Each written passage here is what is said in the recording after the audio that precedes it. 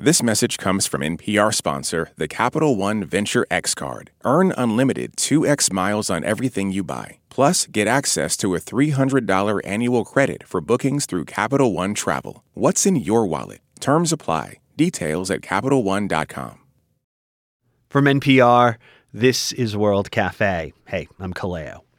Peter Jesperson is the co-founder of the indie label Twin Tone Records, home to bands like the Jayhawks and Soul Asylum, not to mention another band he signed and managed, The Replacements.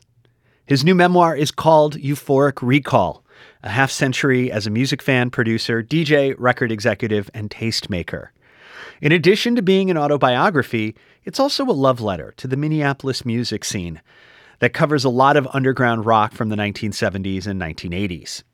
Jesperson joins me to talk about the memoir, the brilliance of The Replacements, and possibly being let go from REM for being too nice.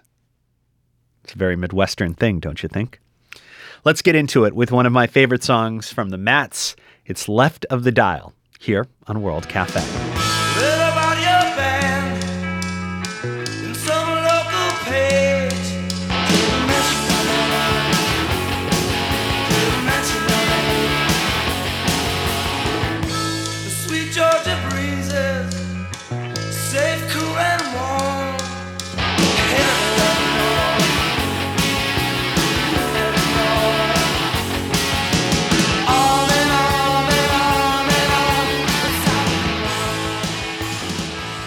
World Cafe, it's The Replacements, Left of the Dial.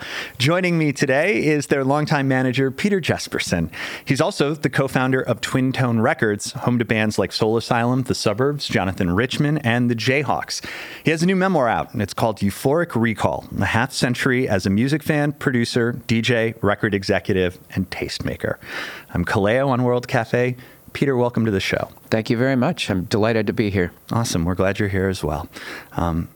This book is such a love letter to the Twin Cities music scene. I feel like it's intertwined. You couldn't write your own autobiography without almost doing a history of what was going on. Right. I think you're right, and I did try to steer it into the memoir world. I didn't think that my life was all that interesting to everybody as an autobiography, but I thought the memoir of the work I did in music is really what I aimed for.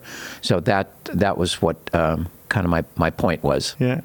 Early in your life, you had a gig working in a theater, board hopping at a radio station in the overnight hours. But the musical story really kind of takes off when you started working at Or Folk. And I want to get this right. Or Folk Joke Opus. Right. How would you say it if you were heading over there? I'd say Or Folk Joke Opus, just like you said it. It's actually two album titles slammed together. Yeah, and it's a legendary record store in the Twin Cities. Particularly when you were working there, it felt like a really special place. There were so many cool things going on. What were some of the things that, in your estimation, made it so quintessentially like Twin City? I think that it was the changing of the guard to a certain extent when record stores, when I was growing up, were run by adults and business people, and they were naturally choosing to stock the music that was going to sell the best. And we followed our own path. We didn't use the old rule book, and so it really became a kind of a clubhouse for music fanatics. Everybody who worked there lived and breathed music, and were, to some degree, dare I say, experts in their field, in our field. I mean, I could go on and on about it. It's probably the job I was best suited for in my life, and I loved it dearly and worked there for a decade. Yeah. So one of the songs that we wanted to sort of tie into, or at least one of the bands, rather, that we wanted to tie into, that you talk a lot about during this phase in the late 70s is the Suicide Commandos. For those who are unfamiliar, what made them vital? Suicide Commandos, it is impossible to overstate their importance in the Minneapolis rock scene. They were literally the first punk rock band in town of any note, and they were punk rock before the term really had come into play. So they started in 1975. I think they made their way out east in late 75 or early 76 to play CBGB's, which is, I mean, that's Big Bang moment. Exactly, Yeah. exactly. And so they were a trio who were going, they didn't like what they were hearing on the radio at the time. And of course, in the early 70s, you had a lot of the progressive rock, the singer-songwriter, and the disco all kind of coming at you from different angles. And the Commandos loved Eddie Cochran and, the early Who records and the simplicity of some of that stuff. And that's what they wanted to do. They were like a power trio, and all three of them sang, all three of them wrote, and they were they were very intelligent, and they had a great sense of humor. And I think that that's a difficult thing to do in rock and roll. And they were just a balls to the wall rock and roll band. I mean, they were so incredibly exciting on stage. Talk about some of the traits that you said they possessed. You can hear it immediately on this album. So we wanted to play Attacking the Beat, the Suicide Commandos, here on World Cafe. Who's that girl now? Keep moving her feet. She's driving me crazy. Attacking the beat. She never slow down now. Keep moving around. Got everyone wondering what part downtown you see. She got a way to move that never melt into the street. Says I can do to find a place for us to meet. From the Suicide Commandos, that's Attacking the Beat, here on World Cafe. My guest is Peter Jesperson. We're talking about his memoir, Euphoric Recall, documenting his life in and around music, including managing the Replacements.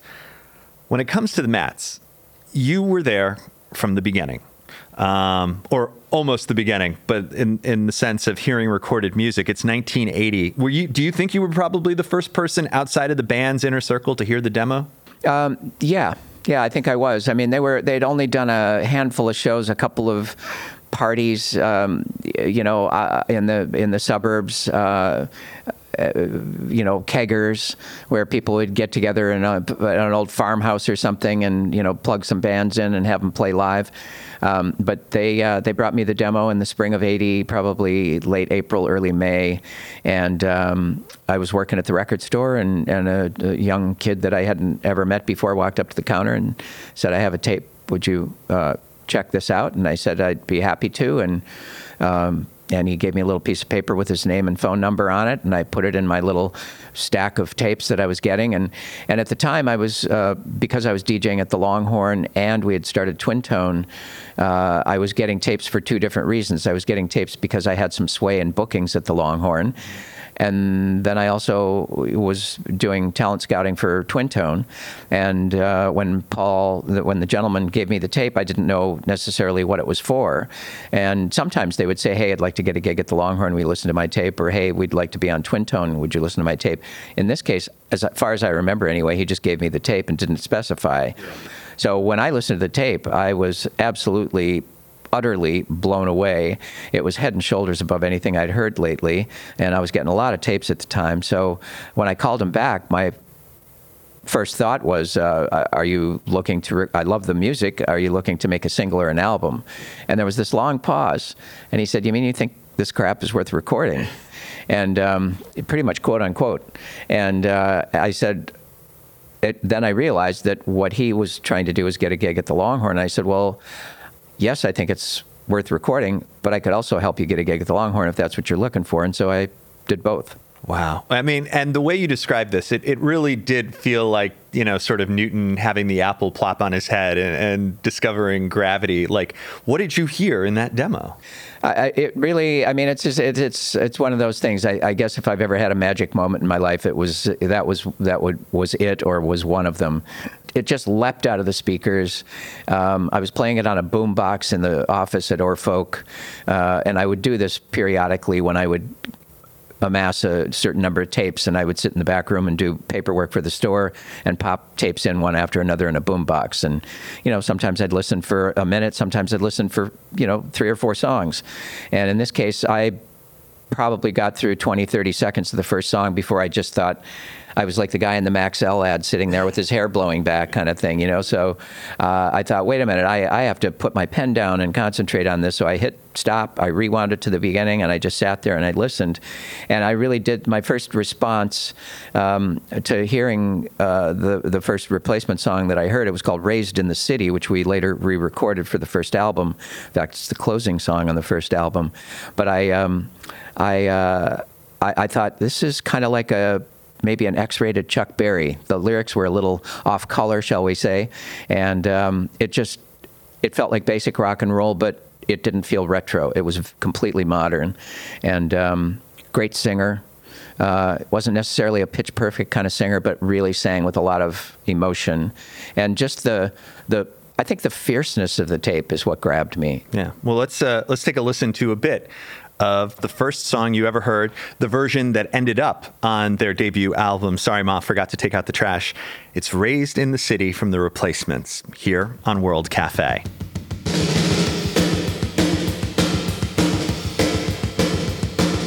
Raised in the city, ready to run, cruise to the lake, fun, fun, fun, till sail inclined to cruise around. Raised in the city, raised on fears, she got to rubber all 4 gears, disinclined to lay down. Get out of my way, I can't see it, out of my way, I can't see no band.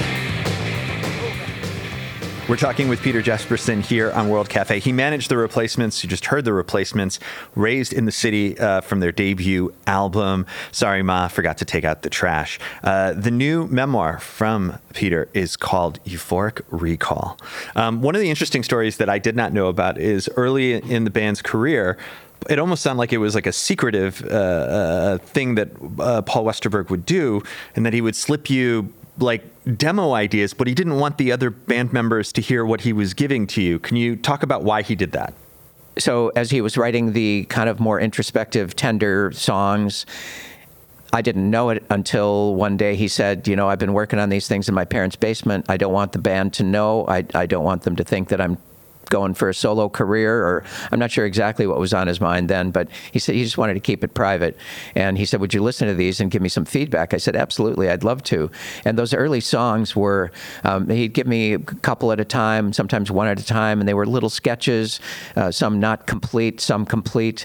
And, but it was something that showed me a side of Paul that I didn't know was there. I had underestimated how great a songwriter he was already at 20 years old, 19, 20 years old. And so there was a point where he handed me a song in particular called You're Getting Married that absolutely sort of scared me, because I thought, he's so much better than I thought he was. I didn't know if I had the ability to handle somebody with a talent of this magnitude. It really did blow my mind. And one of the early songs, I remember maybe the first one that really, really made me take notice was a song called Bad Worker. And there was a line in the song where he sings, I'm a bad worker, I'm a bad worker. My father would be ashamed. I'm a bad worker. I'll give you minimum effort for a minimum wage. And I just thought that was a brilliant piece of writing. And that's sort of where it all began. Well, let's take a listen to it. Solo home demo of Bad Worker, Paul Westerberg, The Replacements, here on World Cafe.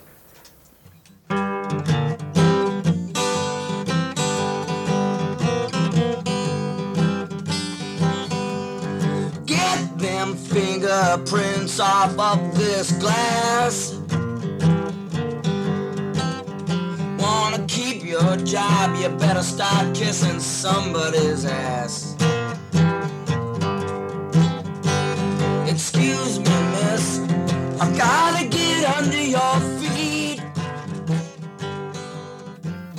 I'm here with Peter Jesperson, author of Euphoric Recall, his memoir documenting his time running record labels, managing bands, and a bit of a love letter to the Twin Cities music scene.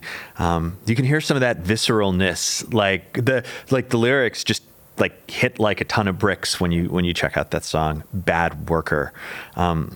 I want to do a couple of quick hits because, there are some moments from your career that go well beyond the Replacements, including running a record label and, for a brief spell, working with REM as their road manager. And an intermediary tells you after you've been asked to leave managing the group that you might have been too nice. Okay, what was that time like? Oh, well, I'd become friends with the band. We sold the crap out of their Radio Free Europe single at our record store in Minneapolis before even the Chronic Town EP. And so they were, as I mentioned in the book, I think they were a bona fide phenomenon on the strength of a single 45. And when they came to Minneapolis, they recognized the fact that they had a little larger crowd than they were expecting, and they related that to the record store. They realized that the record store had a lot to do with the number of people that were there, and so we became friends. And Peter Buck and I especially, we were just very similar people. We loved to listen to records and drink beer and stay up late and carouse, and so he was my first good buddy in the band. And so I ended up doing a couple of months with REM, July and August of 1983, and it was an amazing time. I mean, certainly very different from traveling with the Replacements. I realized how civilized touring could be, and I enjoyed their company was they're great people. That's one of the things I think that stands out to me about REM is a lot of times you can meet your heroes and you can be a little disappointed in maybe them as people.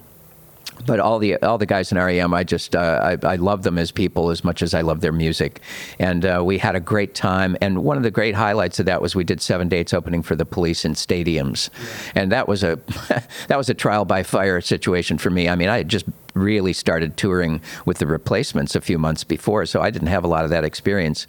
And I'm dealing with some big shots and some British tour managers that have been doing it for 20 years and have been around the block a million times, and I had not been around once yet. So it was a very, very fun and exciting time. We got to do Shea Stadium, and being a Beatle fan, to be loading into Shea Stadium it was a pinch me moment. And as an added benefit during that time, you got to be a fly on the wall when REM was rehearsing, and you got to hear an early sketch of South Central Rain. Yeah, I mean, in fact, it was funny because I didn't exactly remember that, and Peter Buck reminded me of it as I was researching the book and talking to him. He said, one of those rehearsals at Bill and Mike's house was the first time I ever played those guys South Central Rain. But to be the fly on the wall and watching those guys putting those songs together, I mean, Murmur was just coming out, for God's sakes, and it was, again, I feel very fortunate to have been around at that time. Yeah, let's take a listen to REM here on World Cafe. Did you never call? Waited for your call. These rivers of suggestion were driving me away. The trees were bent. Cities wash away, the city on the river was a girl without a dream. I'm sorry, I'm sorry, I'm sorry. It's Peter Jesperson here on World Cafe. We were just listening to some REM. He's the author of the new book, Euphoric Recall, his memoir on managing the Replacements, running record labels like Twin Tone and working at New West. There are a lot of great stories in the book worth checking out. It's available now. You started out, or one of your first gigs was a radio DJ. And as someone who had my first class operator's license, it's a moment of pride to know that I've got a member of the club with me. But I found it heartbreaking that you were a board operator. You weren't actually picking the songs. No. So I want to give you the floor to pick one song to go out on. I know that's impossible pressure because you could play The Suburbs if you wanted to rep Twin Tone. You could play Jason Isbell if you want to talk about New West. If you could play your band, The Replacements. But now all of the stalling is done. I have to leave it in your court. What would you like to talk about, and what would you like to play? Well, I would like to talk about a band called Gold Star. They've been around for a while, but they're hitting it hard now, and I think they're about to release their fourth album. And they're an LA-based band. The singer is a guy named Marlon Rabenreither, Vienna-born, LA-raised, very broadly artistic guy who probably could have gone into fine art or music, and I'm really happy he's going into music. And he's, I just think, one of the best artists I've come across in a long time. And he has a song called Get It Together that I think would be a great one to play right now. Awesome. Let's listen to Gold Star, Get It Together, here on World Cafe. Step back, sister, staying in bed. She's got a notion, get it out of the head. She wanted low action, sex appeal. We get together just to see how I feel. I was standing in the doorway, I'm not making sense. I can't take it anymore, since she's my only friend. Come on, come on, come on, come on. It's alright. On World Cafe, that is Gold Star, Get It Together, Come On, from their album Uppers and Downers. That is DJ Choice from our guy, Peter Jesperson, our guest today, who is the author of Euphoric Recall, a half century as a music fan, producer, DJ, record executive, and tastemaker. Peter, it's very clear you have not lost the passion at all for music. This has been a real treat to have you on, so thank you so much for joining us today. I appreciate it. Thank you so much for asking. You got it. This is World Cafe. I'm Jesse Thorne. Why did Cola Scola write a bonkers, extremely fictionalized play about Mary Todd Lincoln? Well, it was 2020 and we were all so isolated. I just started doing research, but the truth is, no, I just thought of it. We'll talk about that and more on Bullseye from MaximumFun.org and NPR.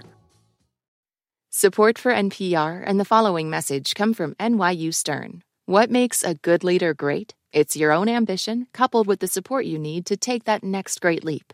With NYU Stern's Executive MBA program in Washington, D.C., that's what you get. A robust curriculum balanced with convenience. Classes held one Friday, Saturday, Sunday a month in downtown D.C. Be open to excellence. Search NYU Stern EMBA in D.C. for more information.